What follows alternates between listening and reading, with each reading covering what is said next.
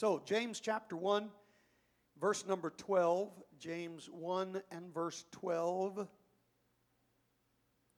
Bible says, "Blessed is the man that endureth temptation. For when he is tried, he shall receive the crown of life, which the Lord hath promised to them that love him."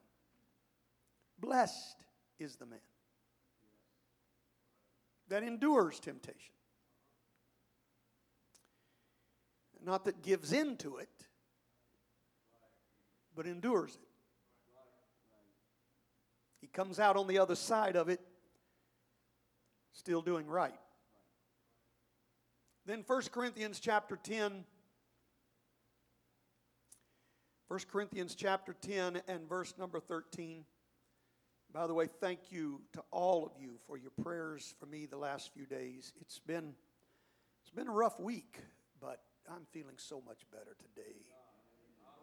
My voice is not completely cleared up. The congestion's not all gone, but I feel so much better I can't even describe it. And I'm very thankful for your prayers. Amen. 1 Corinthians chapter 10, verse number 13. "There hath no temptation taken you but such as is common to man. But God is faithful, who will not suffer you to be tempted above that you are able."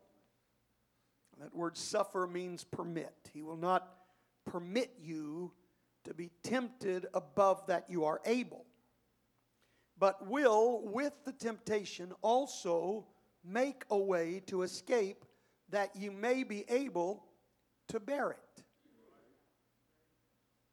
There's no temptation taken you but what is common. Whatever temptation you face, somebody else has faced it. Somebody else is facing it. Somebody else is going through it. But this much we know: God is faithful. And if He allows the temptation to come, first of all, it will never be more than what you're able to bear. So before you say, "I just can't do this," you need to realize that to make such a statement is to call the Word of God a lie. Because if you couldn't do it, God wouldn't allow this to be affecting you. That means that God has more faith in you than you have. Because God knows you can handle it.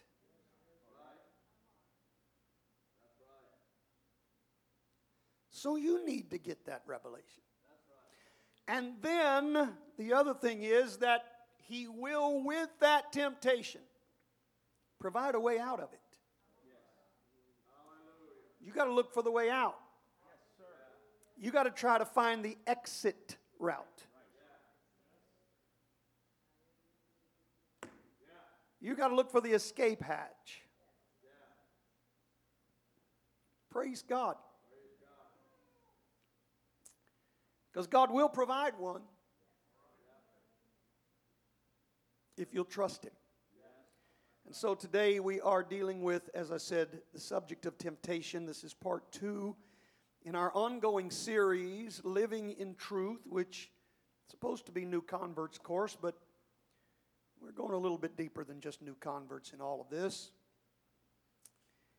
And hopefully even our established saints of God will glean something from this study today. Let's put our Bibles down, lift our hands, lift our voices. Let's ask the Lord to help us today. I certainly need His help and want His touch. Let's talk to the Lord.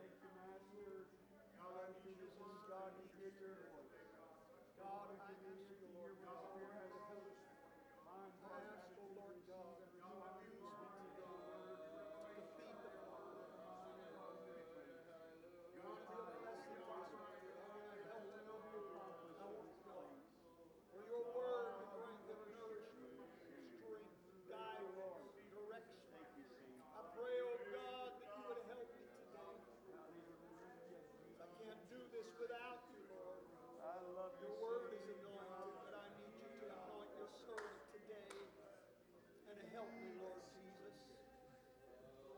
Thank you, God.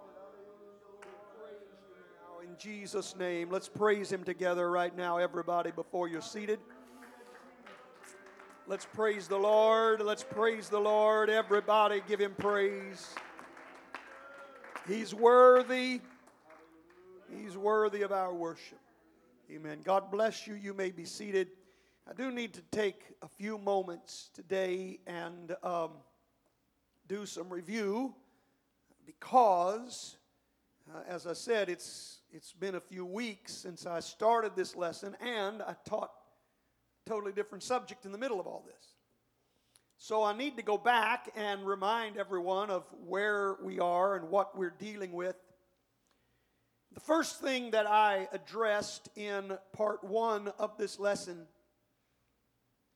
was that everyone should come to the realization that temptation is simply a fact of life. Temptation is a fact of life. It is a part of the human condition. Now I said temptation is. Giving in to temptation is a choice. But temptation itself is going to be with you all the days of your life. Temptation doesn't stop just because you get converted. The difference is you now have the power to overcome that temptation. In spite of what so many people are proclaiming today, you don't have to sin every day. That's not scriptural. That's not biblical. Now, that doesn't mean we're not going to make mistakes and we're not going to falter and we're not going to fall. But we don't have to commit willful sin all the time. If we do, what is the purpose of conversion? And from what have you been converted to what? If you're just the same after conversion, there is no conversion. The very word conversion means a change. If you just remain the same, you've not been converted. And we've dealt with this. I don't want to get hung up on all this, but that's why there has to be a new birth. It's amazing to me that people really think in their minds that you can experience new birth but live the same life. Then what's the purpose in a new birth?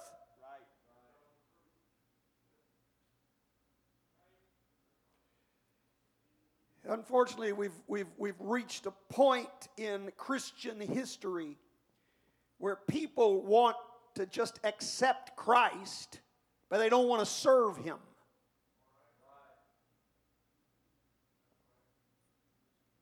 And that's sad. Sad. Because He didn't save us to just keep living the same old life. He wants us changed. If any man is in Christ, he is a new creature. Old things are passed away and all things are become new. That's what the Bible says.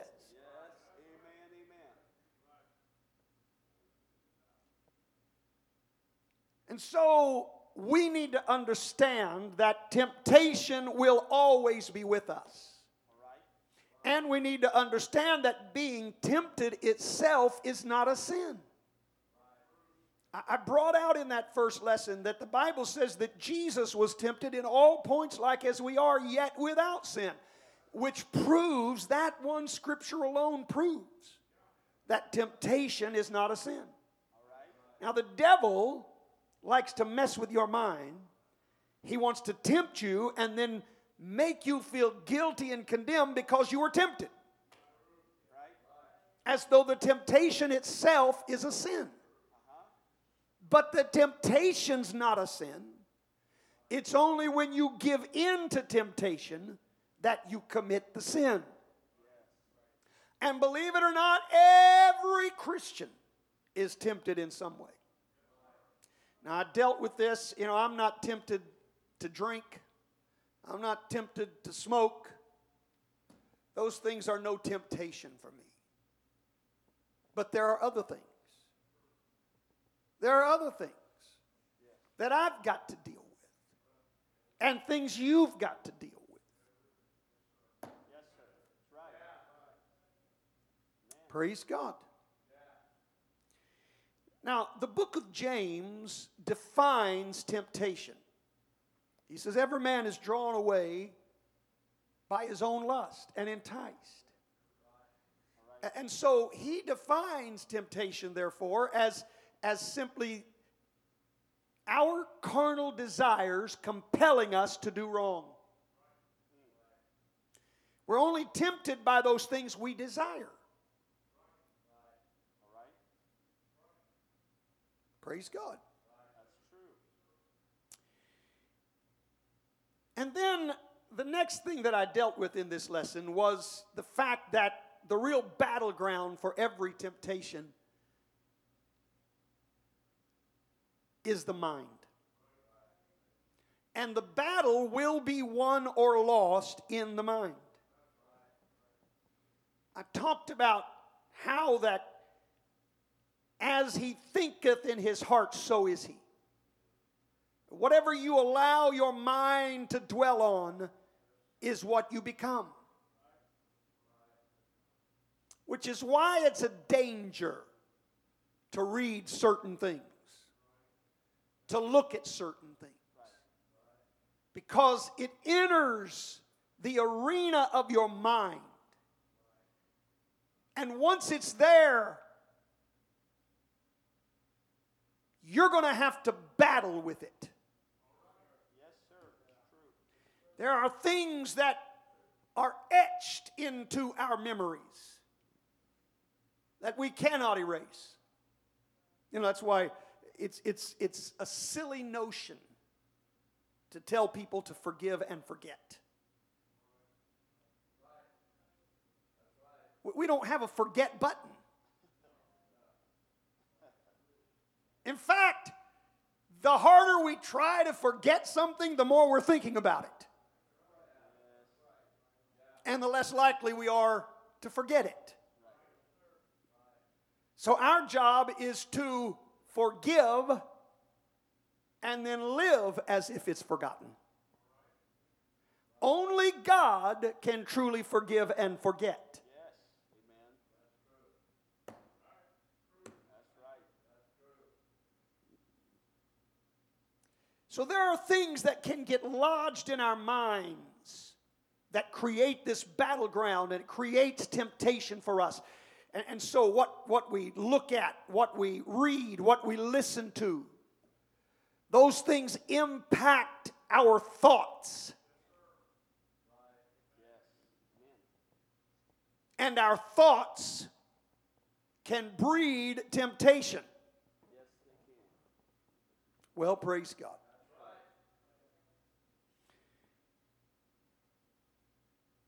And so really, in its most basic sense, temptation begins with a thought. And then we decide whether to carry that thought through or not.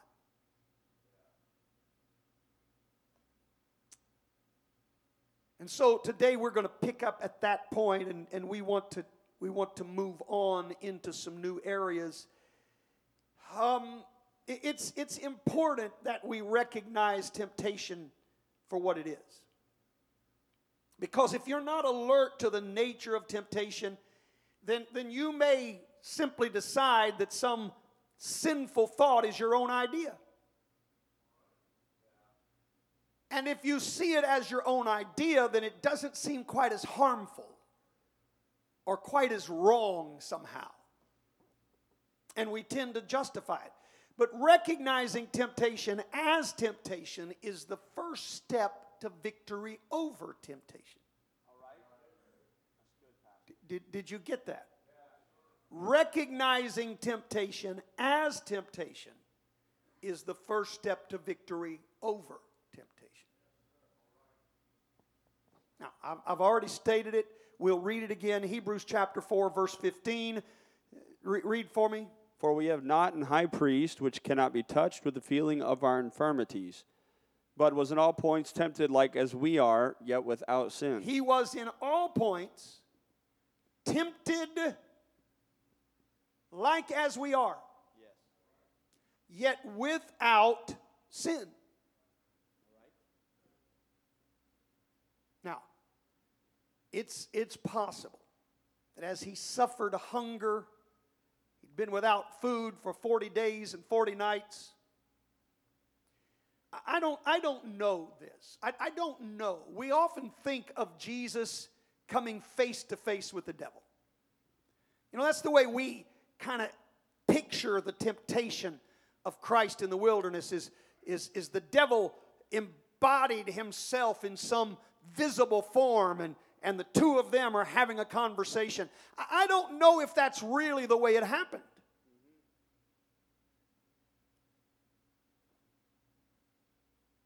I submit to you there is the possibility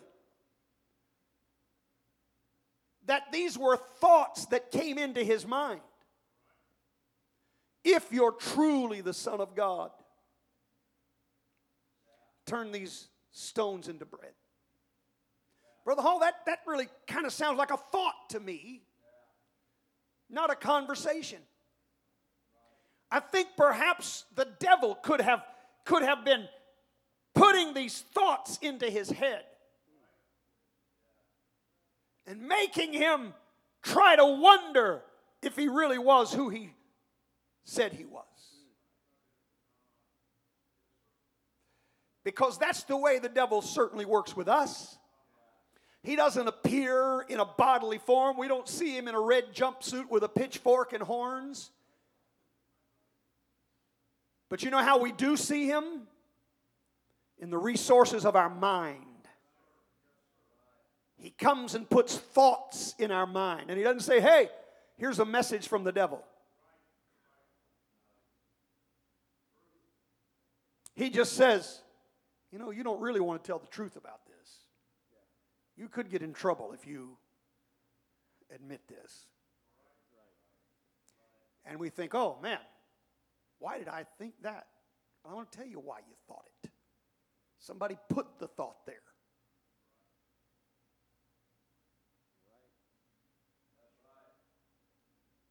We really need to recognize temptation for what it is. The thought was not a sin because Jesus was without sin. And temptation only becomes sin when we yield ourselves to it. Romans chapter 6, verse 13. Listen to this. Neither yield ye your members as instruments of unrighteousness unto sin, but yield yourselves unto God as those that are alive from the dead, and your members as instruments of righteousness unto God. Now this is amazing. And I don't know if if any of you, I'm sure somebody has noticed, but I don't know if any of you have ever noticed this, but I want you to look at what the Bible says. Don't yield your members. Now, what's he talking about? Your body. Don't let your hands steal. Don't let your tongue speak evil. The members of your body, don't yield them as instruments of unrighteousness, but yield them to God as instruments of righteousness. So as long as you resist, as long as you don't let your body carry out what your mind is telling it to do. Right? Yes. Why does my arm move? Because the mind told it to. Are you following me today? The reason why my feet move is because my mind tells them to move. But I can control whether they move or not. I can control whether I speak or not. And it's up to me to recognize temptation when it comes and not just spout off everything that goes across my mind. Right. It's up to me to not carry out every thought that I have. All right.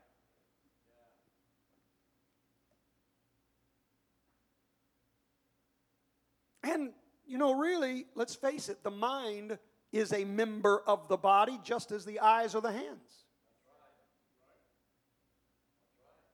And so somehow you got to get control of your mind. Yes. Matthew chapter 5, verse 28. Listen to this. But I say unto you that whosoever looketh on a Whosoever woman looketh on a woman to lust after her hath committed adultery with her committed adultery with her already in in his heart. Now, the Bible talks about the heart, and it's not talking about the literal organ, the pumping muscle. But really, it's dealing with what we today call the mind, the consciousness of man. And the Bible says you don't actually have to do the deed. If you give in to the thoughts and dwell on those thoughts, you've yielded your mind to unrighteousness.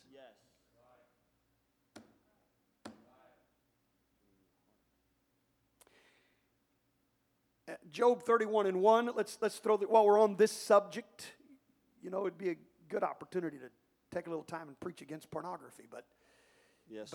But Job 31:1 says this. I made a covenant with mine eyes. Covenant with my eyes. Why then should I Why look then upon a should maid? I think Mm.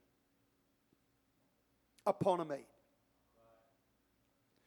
Now, I've used this verse a lot in dealing with guarding your eyes. But there's something else here that you need to notice. Because really there's a bit of a contrast in this statement that I've never picked up on before. He says, I made a covenant with my eyes. In other words, I'm not letting my eyes look at something they shouldn't. But if my eyes are not going to look on it, why should I allow my mind to think about it?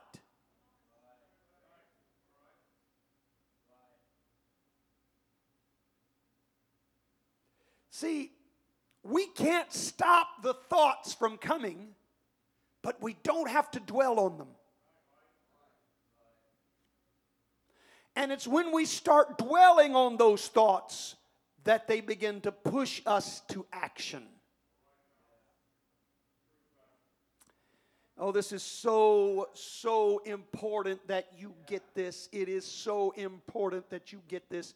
Listen, that's how the devil causes division. He puts some little thought in your mind that somebody doesn't like you, somebody's against you, and then you dwell on that. You start thinking about that. And the more you think about it, every little thing they do, you see it in the light of that prism. You see it from that perspective because you won't get rid of that thought. Yes. That's why we have to cast down imaginations. Yes. We got to get rid of some of those thoughts and not allow them to take root in our mind. We can't stop them from coming, but we don't have to dwell on them. Oh, I feel this so strong this morning. Come on, Pastor. My. Any sin can be committed in the mind Yes. if you yield your thought processes to that temptation.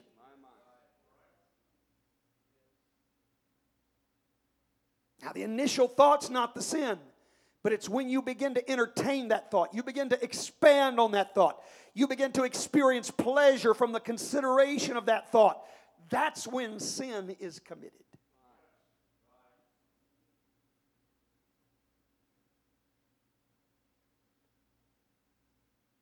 I want to tell you, you can commit the sin of greed without ever stealing anything. You can commit the sin of covetousness without ever saying a word. That's true. There are things that happen in your mind. And church, this is why I stress we've got to have our minds renewed by the Holy Ghost. They've got to be renewed by the Holy Ghost. Every once in a while, we need to go in and ask God, purge my mind, purge my mind. Yes, sir. God, purge my mind. Hallelujah, Jesus. I think it was Rusty Goodman many years ago that wrote a song, Paint My Mind with Calvary's Blood. That needs to happen to every one of us. We need to go back and ask Him, God, please paint my mind with your blood. Take these images out. Take these thoughts out. Yes, Lord. Don't let me believe these wicked things about my brother or my sister. Don't let me dwell on these wicked imaginations. Right. Don't let me accept that everybody's out to get me. Paint my mind with your blood.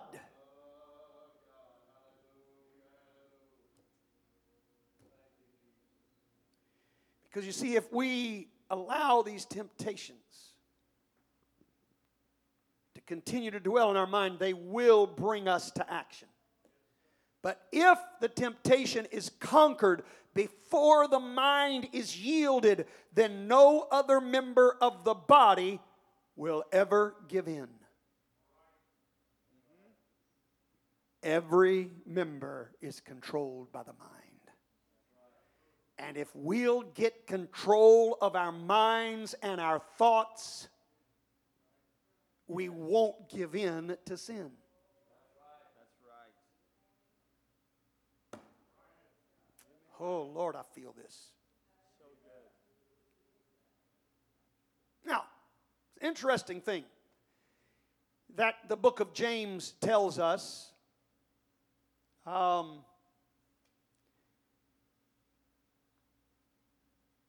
It really seems like a paradox. Read James chapter 1, verses 2 and 3. My brethren, count it all joy when you Count it all joy. when ye fall into diverse temptations. Oh. How in the world are we supposed to do that? Temptation comes and we're supposed to be happy about it? Count it joy when you fall into diverse temptations. Yes. Read. Knowing this, That the trying of your faith trying of your faith worketh patience. worketh patience.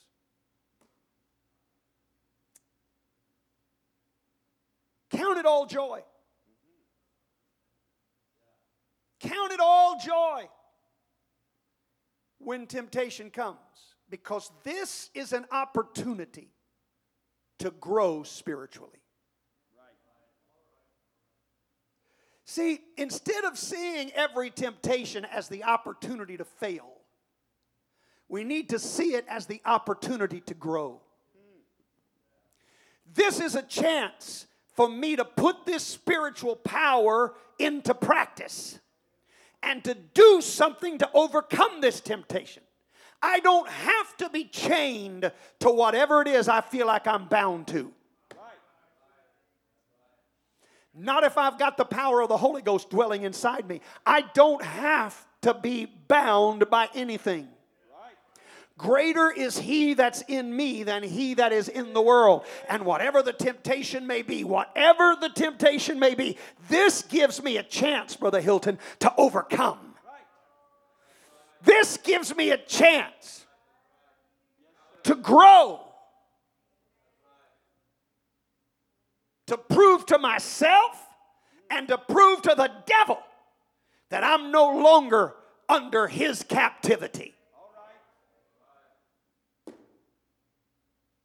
Oh, hallelujah. Hallelujah. That's good. Now, this blessing comes as a result of having two elements in your life. Romans chapter 8, verse 28 is a familiar verse of Scripture, but I want to point something out to you. Let's read Romans 8 and 28. And we know that all things work together for good to them that love God, to them who are the called according to His purpose. Now, There are two things that are mentioned in this verse. He said, we know that all things work together for good. Sometimes that's where people put the period, and that's the only part of the verse they even know. All things work together for good. And so we try to convince ourselves that no matter what comes our way, oh, it's going to work out for good. Now, first of all, before I even get into the two elements that are here, let me just say this. Please note that it does not say all things are good. Because not everything that comes our way is good. Unfortunately, there are things that life throws at us that are really just too big for us to handle. On our own. Without the help of God. But I can do all things through Christ, which strengtheneth me. With His help, I can do it. So not everything is good, but everything will work for good. That includes temptation. It'll work for good if there are these two essential elements in your life. First of all, a love for God. You got to have a real love for God. You say, well, I do love Him. Well, you know, the Bible says that if you love me, keep my commandments. So that's the real test of love. The real test of love is not whether you have a fish bumper sticker on your car. And I don't know if anybody does. So if you do, I'm not pointing you out today. But that's not the real test of love. The real test of love is whether or not you do what He wants you to do. That's the real test of love.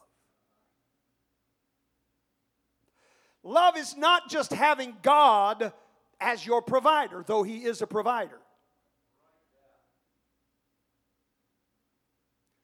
But real love is service to Him. Well, you know, when I have to counsel a couple, and I've had to do that a lot in 40 years of pastoring, I hear them say, well, I really do love him, Pastor. I really do love him. Or I really do love her. And yet the things that they do, they know are displeasing their spouse. They know that. So please tell me again how much you love them. If you know what they want, you know what makes them happy, you know what displeases them, and yet you live your life to please yourself. Maybe you do love them, but I submit you love yourself more.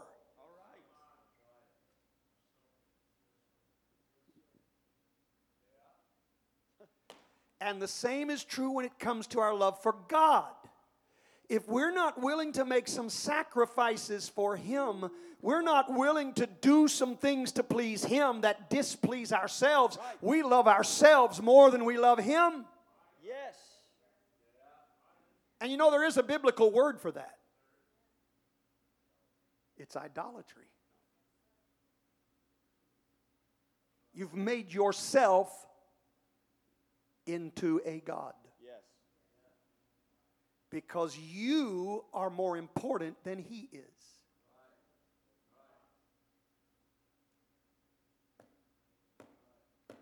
Hallelujah. Well, if God loves me, then He's going to let me do what I want. Well, if you love Him, then you're going to do what He wants.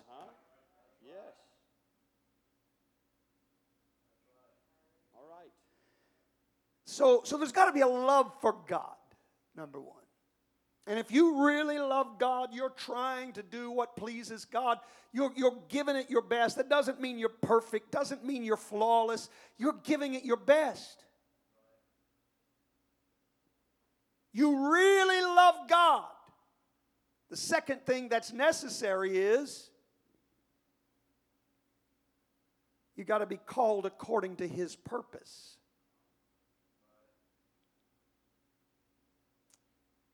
Now that's an interesting statement. Called according to His purpose. What is His purpose? What is His purpose? If we're called according to His purpose, now, yes, He wants to save us, but for what reason? What is the reason He saved us? What is the real thing He wants to accomplish in our lives? All right, look, here's the problem, is we read verse 28 and we never go any further. How many times have you heard me say that? How many times have you heard me say that the reason we come to wrong conclusions about Scripture is because we take this one Scripture, we never read anything else? Maybe, just maybe, if we want to know what His purpose is, maybe we should just read another verse. All right.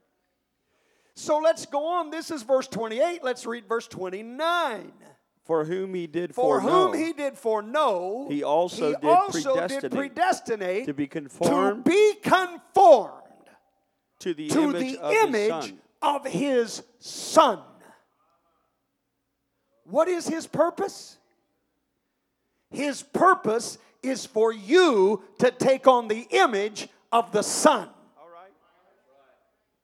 His purpose is to make you like Him.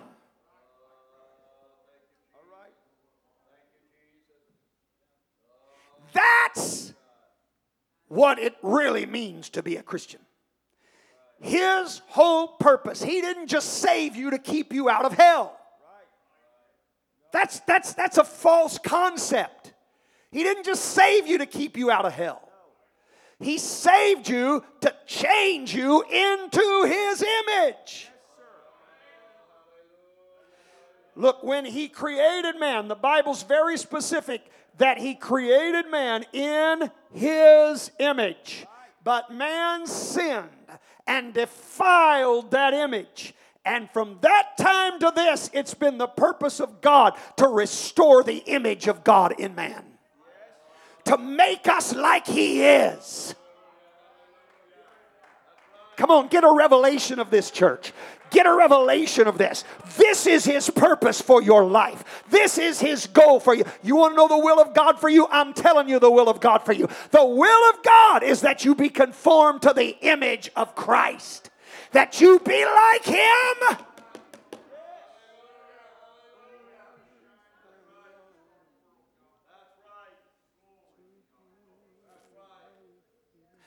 That's His purpose for your life.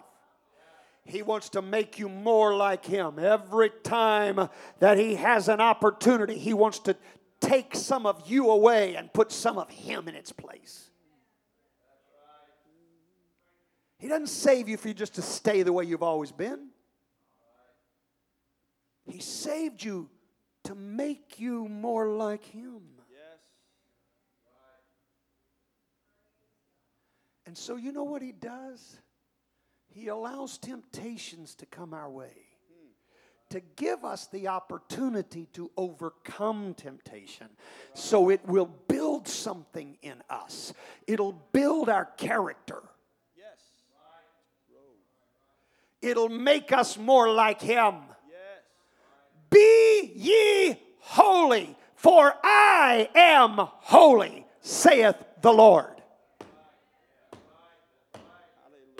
Is anybody getting a hold of what I'm trying to deliver here this morning?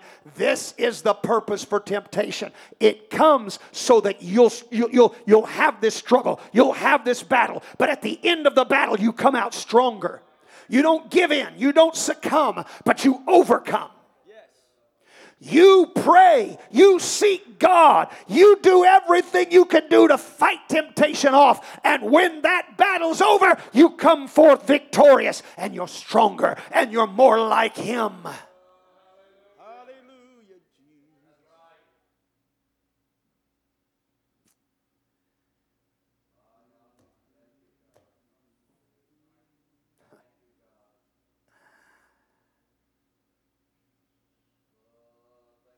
There is a gradual process that causes us to go from what we were to what He wants us to be.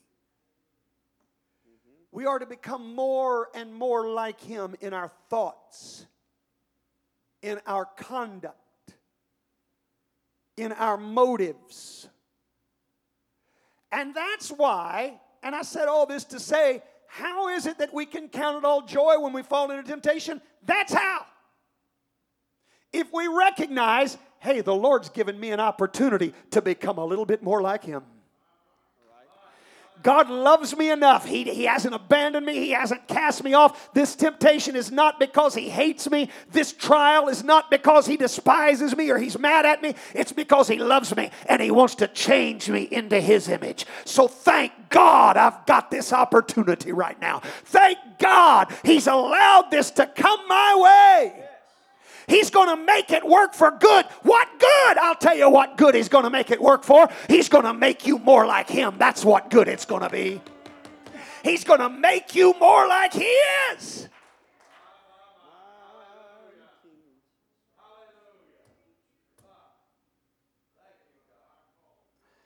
And so when you are tempted to think a wrong thought, it is an opportunity to consciously and purposefully think a right thought. You replace that bad thought with a good one. Take every thought into captivity, the Bible says. You get control of it. You don't just sit and dwell on it. You don't sit and think about it. You get a hold of it. You grab it. You take it into captivity.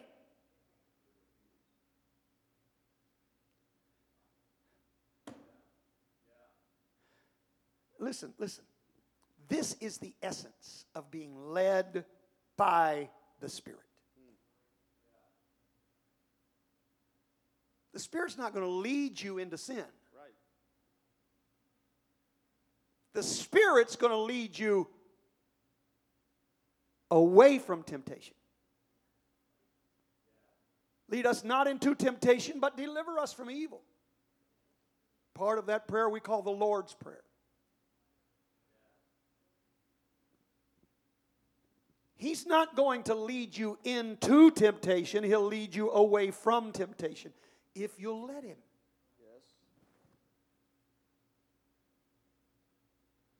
And listen, being led by the Spirit, you may not know this, but this is one of the criteria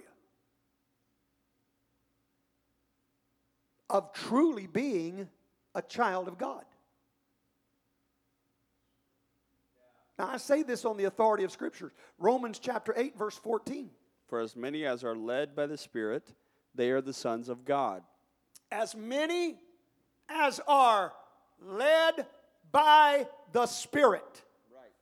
So tell me again, we're supposed to sin every day? Yeah. Are you telling me the Spirit's leading you into sin every day? No. No. The Spirit of God is not going to lead you into sin. And as many as are led by the Spirit, they are the sons of God. That's Bible. The Spirit of God's going to lead us out of temptation. The Spirit of God is going to empower us to overcome temptation.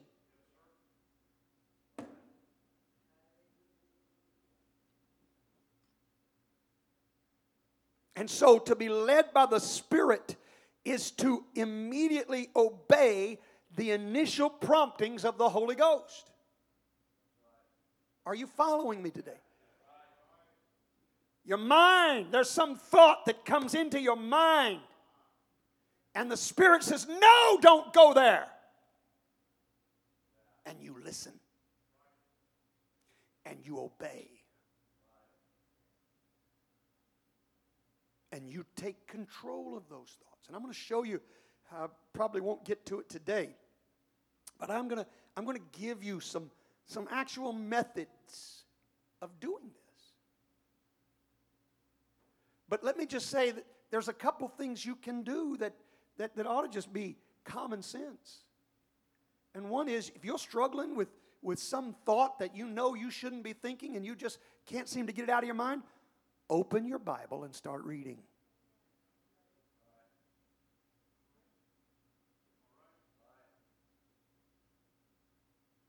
It will make your mind follow what God wants. Now, sometimes it's a real battle because your mind keeps wandering while you're trying to read.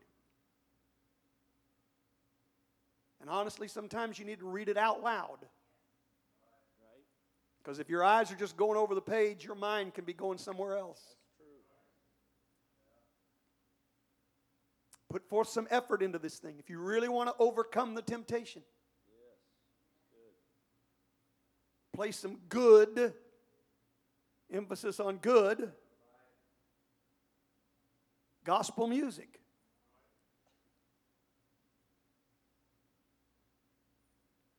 Something that will lead you into the presence of God. Not just music that you can juke and jive to. But something that you know. I don't know, to me, when I'm driving, I like something going on. I like to be listening to something. I like there to be something going on. And a lot of times I like music. I just like to listen to music.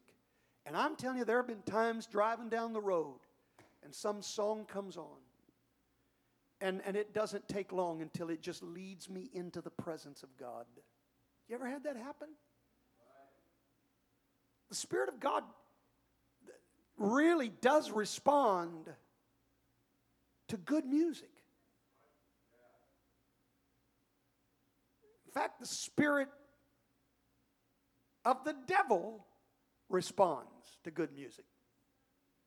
Just ask King Saul.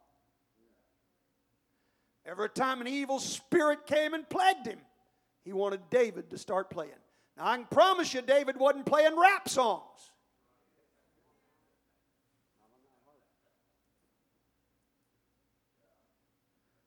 Yeah, I can't even imagine a rap song on a harp. Hallelujah.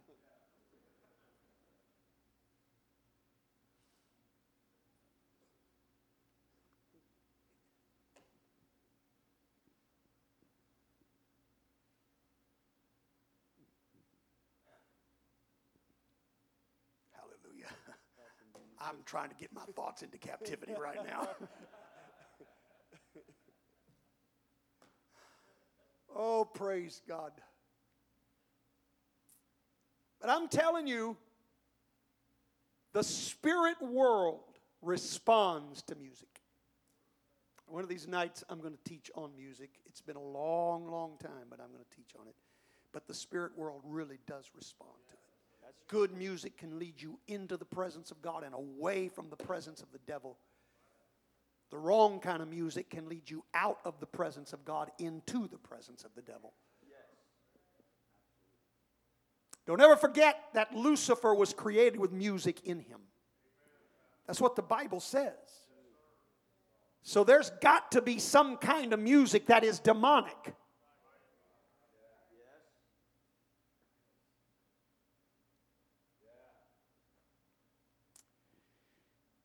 So these are just a few things.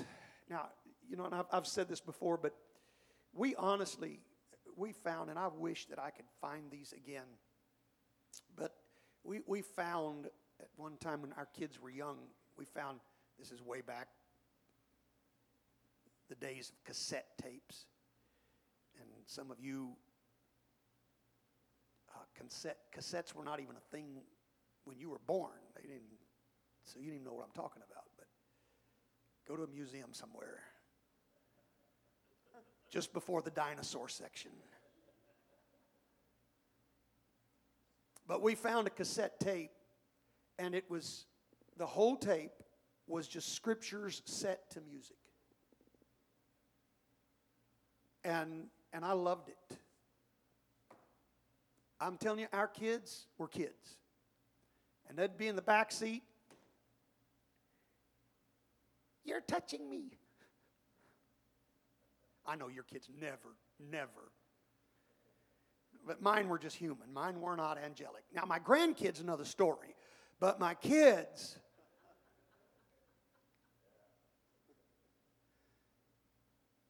were not angelic. And they had their little fusses and their feuds and their whatever. But this is the absolute truth, is we could put that tape in the tape player. And it just changed the atmosphere in that car. It really did.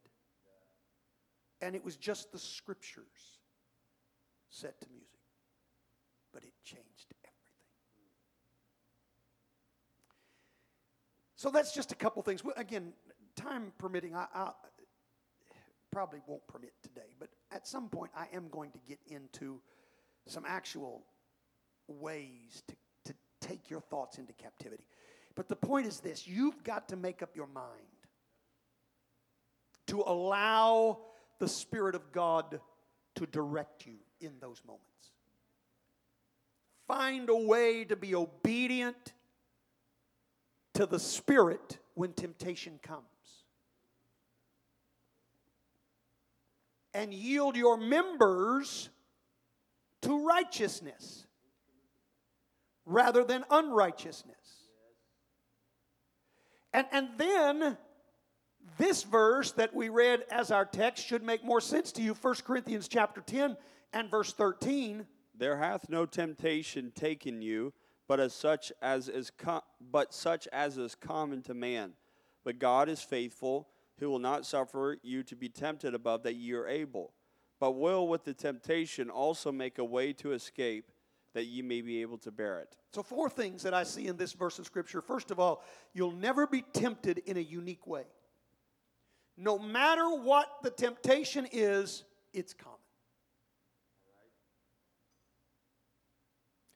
Secondly, God will never fail to be with you during temptation. He will always provide a way of escape. Third, no temptation will ever surpass your ability to resist. It'll never be stronger than you are able to stand against.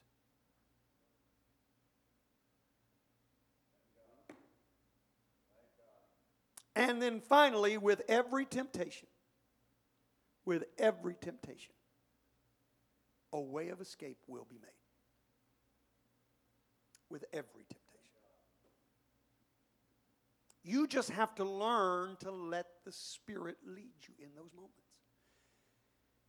I hope you're getting this today. This temptation is going to be a part of your life.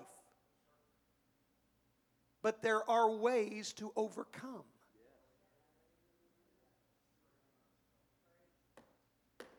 So let me see how much of this I can get through. I want to give you 4 steps to overcoming temptation.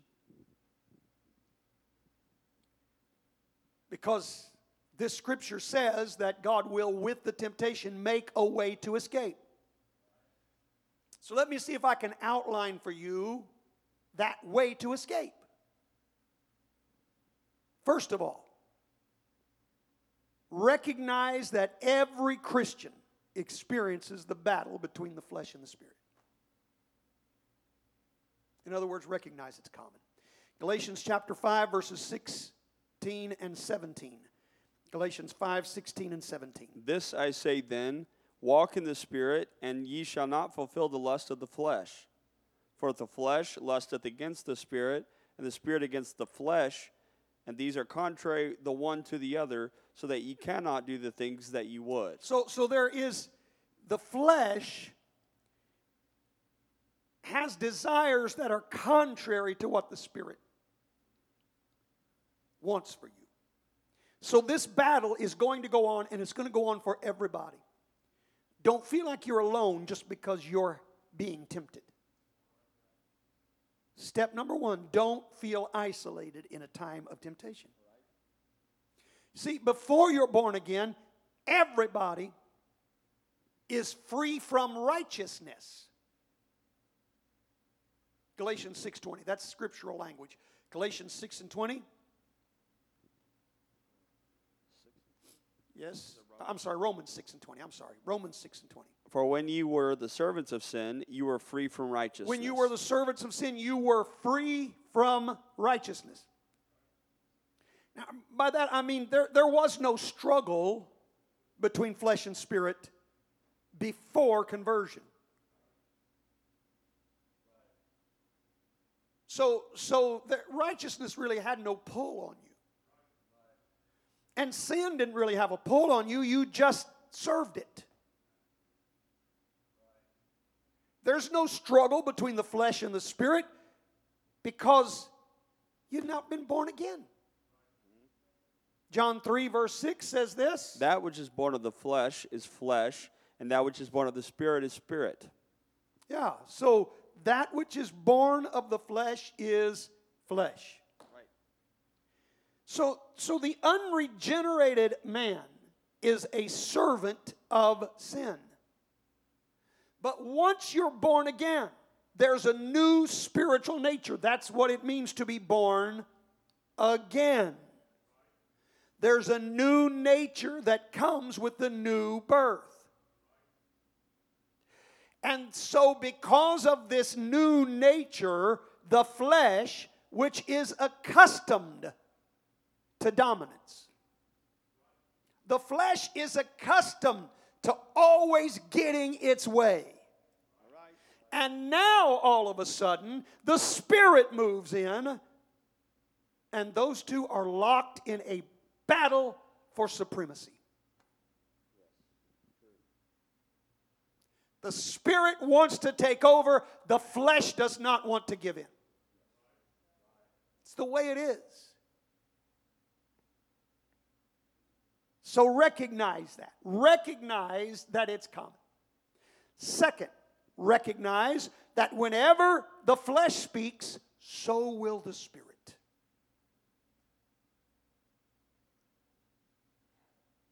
Philippians chapter 2, verse 13.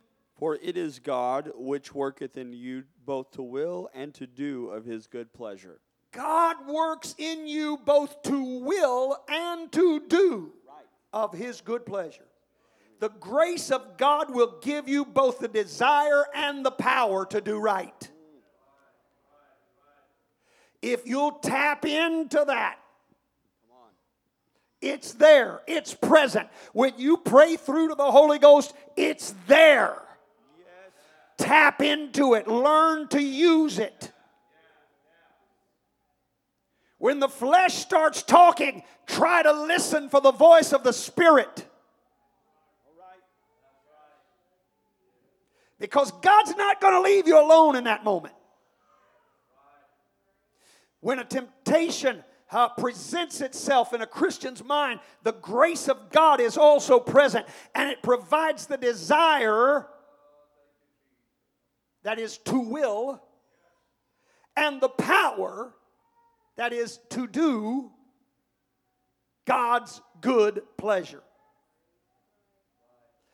Listen to me, child of God, this is an unchanging, unfailing truth that you need to get a hold of. The grace of God is always present. And grace is not unmerited favor. Grace is God's strength to perform his will. And that grace is always present.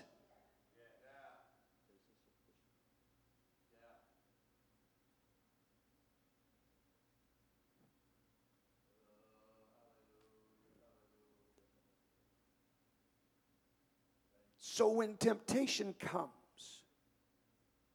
temptation cries out in a loud, clamoring, demanding voice. But the Spirit usually speaks in a still, small voice. And you've got to learn to distinguish the voices so you can be led by the Spirit. Learn to listen for and then to instantly obey the gentle voice of the Spirit of God as it warns against sin and offers you an alternative action. Did you hear me? The Spirit's going to say, instead of this, do this. But it's not going to yell as loud as your flesh is. And the other thing is, you're not as accustomed to hearing its voice as you are the voice of your flesh. You've been listening to that all your life. You recognize that voice. I've often said, I don't need caller ID to recognize when my wife calls. I know her voice. I recognize her voice. You know why? Because we talk frequently. I can't say that that was the case when we first met. But after 43 years of marriage, I know her voice. I recognize her voice. And so you have lived with the voice of your flesh all your life. You're used to hearing it. You recognize it. You know when it speaks to you. But now there's a new voice. It's not as loud. It's not as boisterous. It's not as forceful. But it's there. And you've got to learn to shut out the voice of the flesh and hear the voice of the Spirit. And with every temptation that comes, I'm telling you, put it to the test. With every temptation that comes, God will give you a way out. If you'll listen. But you're going to have to learn to crucify your flesh. This is a good opportunity to use one of my favorite scriptures again, Galatians 2:20. I am crucified with Christ. Crucified with Christ. Nevertheless, I live. Yet not I, but Christ liveth in me. And the life which I now live in the flesh, I live by the faith of the Son of God, who loved me and gave himself for me. Yes, sir. I'm crucified. Now let me tell you something. I won't stay crucified. I won't stay crucified. I'm going to have to go back and crucify this flesh again and again and again and again. Yes. True. And so will you. Yes. But the more you crucify this flesh, the more you're going to be able to hear and distinguish the voice of the Spirit. Recognizing God's voice is a matter of familiarity. You've got to become familiar with it. You've got to listen to it enough to recognize it. You're going to have to spend some time in prayer. You're going to have to spend some time in prayer.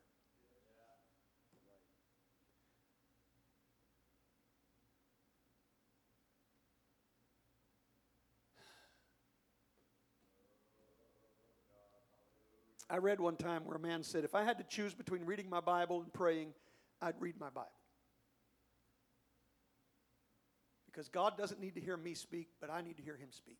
Well, I understand. And it sounds really nice. But number one, you don't have to choose. Right. But number two, if you have to choose, I'm going to tell you, if you don't pray, the Bible's not going to really speak to you. That's true.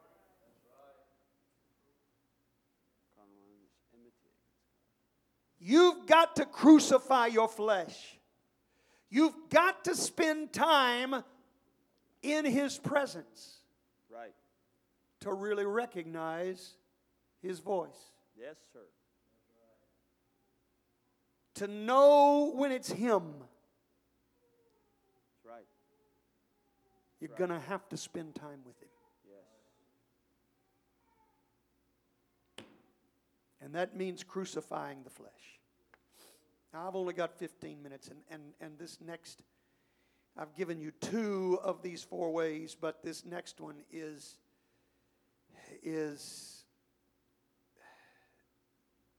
2 pages long. I won't get through it. So I think we probably ought to close right here. And have my wife come to the piano, and we'll close out at this point, and we'll pick up, Lord willing, next week with the third thing that you need to do. So number one, just recognize temptation is common. Number two, recognize that whenever the flesh speaks, so does the Spirit. All right. That's good. Those two things are very, very important. And when temptation comes, listen for the voice of the Spirit. Yes. Try to find the voice of the Spirit. Amen.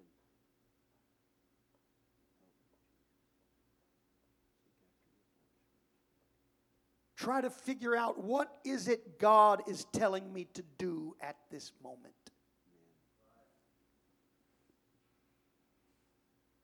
How can I reflect the character of God right now?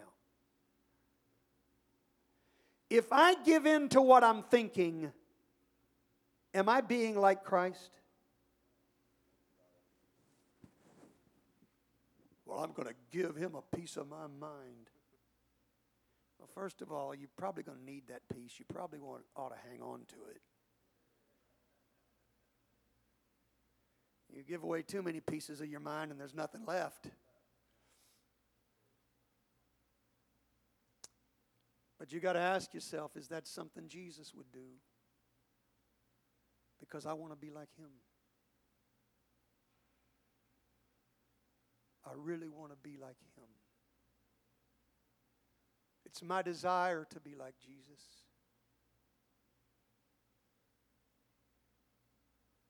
I want to be what God wants me to be. I don't want to keep being the same person I've always been. And God doesn't want me to keep being the same person I've always been. He didn't save me to leave me as I am. His purpose is for me to take on his image.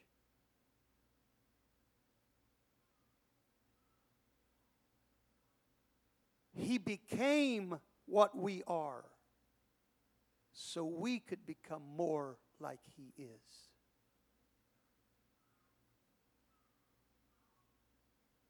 That's his purpose for my life. And he's going to help me do that. He wants me to do that. So anytime I'm tempted, he's going to be there. If I'll learn to listen for him. Let's stand and lift our hands this morning, can we? Let's talk to the Lord.